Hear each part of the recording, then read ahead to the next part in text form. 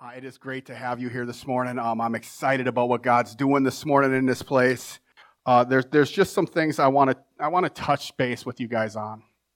And as I kept going through Matthew 6 and started reading through Matthew 6, which we'll be starting a new series next week, basically titled Upside Down Teachings of Jesus. Because everything Jesus taught is countercultural. You know, we're going to jump back into the Beatitudes into Matthew 5. And we're going to look at the Beatitudes and see how what Jesus taught us and how Jesus taught us to live is different than what the world teaches. And so whether it was back in his time or it's today, Jesus' teachings were inside out and upside down. They didn't make sense to people. But that's what I truly believe draws people to him, is that the fact he wasn't willing to live like everyone else just to be accepted. He was willing to do what God had called him to do to make a difference. And that's what God's calling us to be as a church, is let's not look like the church next door, which we don't. But I pray for every other church in Rice, because I want to see God's kingdom built. And so I don't want to be like them. I want to be who God's called us to be, because that's the best thing we can be. If we try to act like somebody else, and it doesn't matter even, again, I could say, we're the same denomination as the Waters Church, so we should do what they do. But I'm not Pastor Doug. And so for me to do what he does, and you're not the people who go there. You're the people God's placed here for your creativity to reach our communities the way he's called us to. That makes sense? Y'all should be excited about that, actually. Because you ain't got to be like anybody else. Just be you. God gave you the creativity and the love for people, and he gave you the ability to reach people where you're at. You're not supposed to be like anybody else. That was one of the biggest things I had to learn when I became a pastor, is I can't be Rob Ketterling. I can't be a Craig Rochelle. I can't be a Denny Curran or a Jim Von Wald. I can only be me. I tried for a while, my 3 points and everything else, and a lot of times I have those 3 points, but they are very good speakers. I'm just lucky if I don't slur my words when I talk and say something dumb. But that's who God made me to be. God said, I want to use the zeal and the passion you have where you're at. And this is what he's saying to all of you. I want to use the passion that I've given you to use where you're at to do what I've called you to do. And when we start doing that, we start seeing God move. Because when we're trying to be like somebody else, we're just trying to copy. And none of us are copies. Each one of us are unique and individual to God. Again, he knows every hair on your head. He knows what's going on in your life. He knows what you're going to do before you do it. And he knows what you've done, but yet he still chooses to love us and lead us in new paths. And so if we want to jump into Matthew 6 this morning, remember we finished last week off with the Lord's Prayer, and the week before that we talked about fasting and all of that. But in verse 19, Jesus, again, this is still red letters, so it's important. It's Jesus. He says, "Do not store up for yourselves treasures on earth, where moth and rust destroy, and where thieves break in and steal. But store up for yourselves treasures in heaven, where neither moth nor rust destroys, and where thieves do not break in or steal." And then here's the key to today's message. For where your treasure is, there your heart will also be. And so the title of today's message is, What's Your Treasure? And I want us to all, honestly, as we're talking this morning, think about that. Or do I have treasures in my life that distract me from God? Because it says here, where your treasure is, that's where my heart is. And so Jesus goes on in the following verses to warn us that we're either going to serve and worship with, wealth, or we're going to worship and serve with our wealth. Those are our two choices. Okay? Now, I will say this, as I read through this, and I did a bunch of studying on it, and it talks a lot, you'll hear pastors say it, that Jesus talked more about money than anything else, right? You'll hear those things. But I think where they're being misquoted at and where they're looking at it wrong is, yes, Jesus talked about money, but it was always in contrast to the kingdom of God. So his point was the kingdom of God, it wasn't money. Now, we talk about money. Why? Because money can be a big stumbling block for people. But see, when we start focusing on the kingdom of God and when we seek His kingdom first and we seek Jesus first and we seek what Jesus wants us to do, this money goes to the side, doesn't it? Because our heart is here. It isn't here with the money. And so, yes, Jesus does mention money, but He never focused on money. His focus was on us becoming who God has called us to be. Because why do I think He did that? Because Jesus didn't really care about material things. He doesn't say, don't have material things. See, as Christians and as people of Jesus, we should want nothing more and treasure everything less than Jesus. Jesus tells us in His words, if you want to be my disciple, you're going to have to deny yourself and pick up your cross and follow me daily. Again, don't like that? Argue with Jesus. He said it. We don't get to decide what it looks like to follow Jesus. He's already prescribed it. And so all we got to do is follow what Jesus said. Now, is that easy? No. Will we make mistakes? Yes. So don't worry about that. Don't worry if you're going to get it all right, because you're not. That's where God's grace comes in. I mean, you got a guy like Peter who, exactly, if you've ever read dude's story, dude is constant, he's all over the place. One minute he's saying, you're the Son of God. The next minute Jesus is saying, get behind me, Satan. To Peter. See, Peter and David, and you read through the Bible, and they should give all of us hope. Because they all screwed up too. But we've created a culture today because of social media where we're afraid of screwing up because everything looks perfect.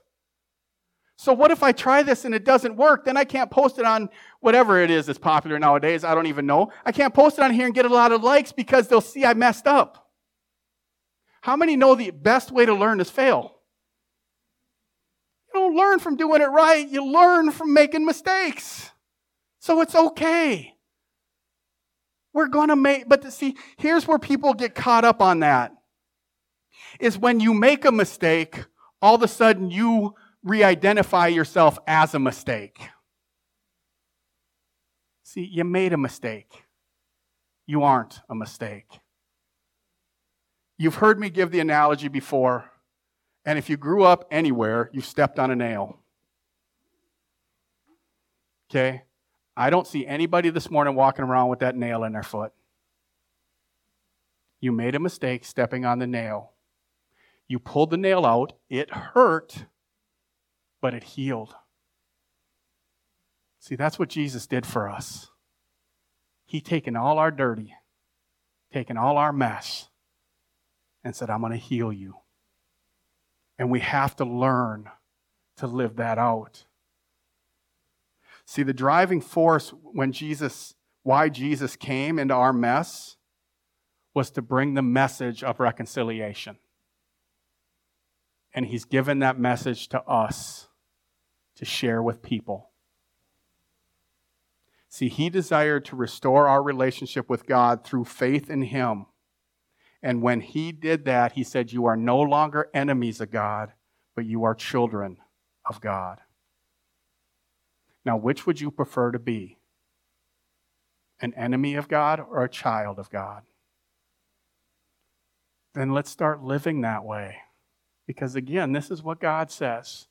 When you accepted my Son as your Savior, I have adopted you into my family. I've given you my Holy Spirit, who gives you the right to call me Abba, Father, or Daddy. So let's live like we believe what God says. Let's not live by what the world says we should be. So as we walk through this morning, again, letting those questions is, again, think about this last week. What controlled your thought processes? Was it Jesus, or was it everything you had to do? Or was it Because see, I'm going to come back to that in just a second. See, when we chase after Jesus, I want to give you all a tip. Everything else falls into place and your life's more comfortable. Chasing things of this world will never make you comfortable. I was talking to somebody this week. Guess what? Choices we make leads us to decisions in places we never wanted to go. And like Louis Giglio says, all sin starts as a cute little cub, lion. It look all cute and cuddly. Eventually that lion grows up and it'll kill you. Sin's a lot the same way. It looks okay. It looks like it's not going to hurt me. It looks like it's not hurting anybody else. But eventually, if we keep chasing that and we keep compromising and we keep convincing ourselves that it's not that bad, it grows up and we find ourselves in a position we never thought we'd be in. I've been there. I never, when I got married, thought I would end up on a couch by myself with 4 dogs, having no idea where my wife and kids were. None. I didn't plan that. That was not part of my 5-year plan. But the sin and the choices I had making that started off to not be that bad put me where I was that day. And guess what? For me to change it, I had to change my choices. Because when we follow Jesus and we decide to put Jesus first and we start to chase after Jesus, he said, I can make all your wrong right and I can wash it white as snow. You ain't going to fix it on your own. Come to me, all who are weary and heavy laden. I will give you rest. Because have you ever noticed the more you pursue things of this world, the less fulfilled you feel? You've probably heard stories of people, if I just make a little bit more money, I'll be happier. And they ain't never made enough money yet. They're always looking for that next thing. Or if I just get this raise, I can spend some more time with my kids because I'll make more money so I can take time off. Problem with that is you don't really take the time off till you're 65, your kids are grown, because you are still focused on that next thing where I can take the time. I'm saying take the time now. Don't wait. Jesus didn't wait to reach out. He reached out where he was. And he's telling us to reach out where we are and live for him where we are. Don't worry about where we might go tomorrow, because tomorrow has enough worries for itself. Again, is what, if we keep reading through, that was what his word says. And so we learn to focus on what he wants from us and where he's taken us. See, well, we're never going to find that fulfillment we're looking for in a job. We're never going to find happiness. And I've told multiple people this, because I don't know if you've ever seen people who've changed jobs like every 3-4 months. Maybe they make it 6 months, maybe a year, some 2 years, but they're always changing jobs trying to find happiness in a job. Or they'll move to different places because they'll find their happiness. Things are going bad here, so if I move here, then things will be okay because I can start over. But the problem with that is it's not a geographical issue, it's a heart issue. If we get the heart right, the geography will change. Because what happens is everywhere I go, I take my problems with me. I am the common denominator. So no matter what I do, no matter where I go, if I don't change my choices and I don't change my heart and let Jesus transform my heart, all those problems go with me to wherever I go. All of a sudden, the same people I attracted here, I will be attracting here. Because that's where my heart is. Does that make sense? Again, you guys are just getting an insight of what God and I talked about over these last 3 weeks in prayer. But there's encouragement that I'll get to here eventually. Yeah, we got plenty of time. Because Jesus goes on in Luke 12:21 and he says this. Jesus tells us again, yes, a person is a fool to store up earthly wealth, but not have a rich relationship with God. So what does that sound like is important to Jesus that he's trying to tell us is important? Our relationship with God is more important than what we have. Because God will give us what we need, and what we need is to bless others. See, God doesn't give us things to make us comfortable. He gives us things to bless. With that segue into that, I had somebody ask me this week, I'm getting ready to print off our architectural designs for our building that we have out there. Why? Because I'm not, I always got to be moving. And they're like, well, what are you going to do with this building? I'm like, this building is going to become a blessing for our community. However we can use this building to bless our community. We're not selling it. We're not going to get rid of it. We're going to figure out how can we give it away. How can we help people with it? How can we serve people with it? See, a building's not the end of what we do as church. This is just where we hang out. We all the church. And so as we get ready and I dream about our 4 phases out there that I've already got designed of what God's placed in my heart for our community, it's like this building just becomes a jumping point, a starting point for what God has for us. And we say, okay, God, what do you want us to do next? How do you want us to do this next? Who can we help next? How can we serve someone next? Where can we go next, God? Because Jesus teaches us that if we concentrate on money and if the treasure that we're seeking is our wealth, He's telling us that you're focused on the wrong thing. This building isn't what I gave you. I gave you people. I gave you people to love, not a building to love. Now, another one of the most misquoted scriptures that you're ever going to hear is people will say, money is the root of all evil. Again, never said. It's not in your Bible. You don't believe me? Go to 1 Timothy 6:10. It says, for the love of money is the root of all kinds of evil, and some people craving money have wandered from the true faith and pierced themselves with many sorrows. See, Jesus is saying your heart, your treasure is money. And when your treasure is money, it will lead you away from me, not towards me. Because again, God says you can't serve both God and money. You'll love one and hate the other. You'll serve one and be a slave to the other. So Jesus gives us lots of warnings, but it's not that money's bad. Money, as I was taught one time, is just an option-producing device. The more money you have, the more options you have. See, it's not the love of money. It's the fact that I can take money and use it for God's kingdom. I can use it to pay my bills. I can use it to help somebody else who needs help. But it doesn't have to just be finances. It could be our time. How many of y'all sit around the house and watch TV? Okay, come on, people. We'll pray for your lion after service. Do you think during that time there might be somebody that God could place on your heart that He's saying, just give me 2 minutes of your time and send them a text and let them know you're thinking about them? You have no idea how that changes someone's day. Because I get testimonies on that stuff all the time from people saying, yeah, they texted me, it was awesome. And it's not a big text. It's just like, hey, thinking about you today. Hey, praying for you. Hey, what do you need prayer for? You know, God laid me on your heart today, or on my heart. What can I pray for you about today?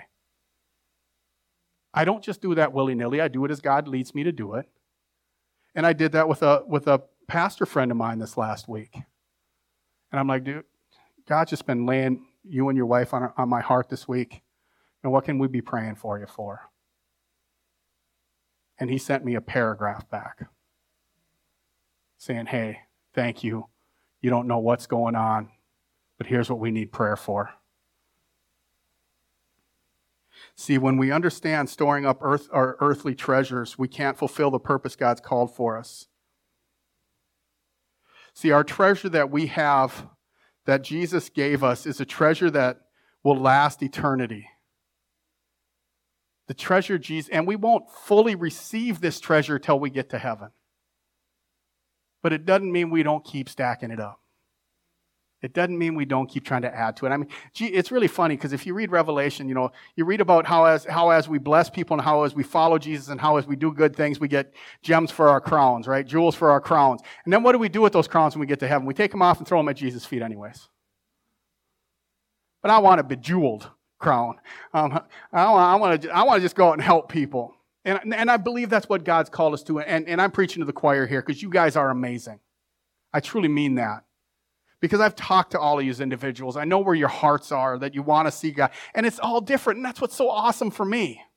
Because sitting and talking to you guys and hearing your different creativities and the different thoughts God's placed on your heart and the different things you're going through and the different things we can work on together, that's what makes all this other stuff so cool. Because we all fit together like a puzzle that God's putting together. And he says, as you do that and as you follow me, here's how we don't lose perspective. We jump into Colossians 3, 2 through 4, and says, think about the things of heaven. Don't think about things of this earth. For you died to this life, and your real life is hidden with Christ in God. And when Christ, who is your life, is revealed to the whole world, you will share in all his glory. Okay, that deserves a few amens. I'm sorry. See, and again, the picture for me of that is just being a kid and playing hide and seek and standing behind my dad. And no one can see me. I know y'all did that when you were kids. Well, at least all of us guys did. But I get to stand behind Jesus, and when God looks at me, he doesn't see my sinfulness, doesn't see my mistakes, doesn't see my sin. He sees me through the sacrifice. Jesus gave his life for me so I could be made white as snow. So when God looks at me, he sees me washed white as snow through his Son. And we get to live a new life.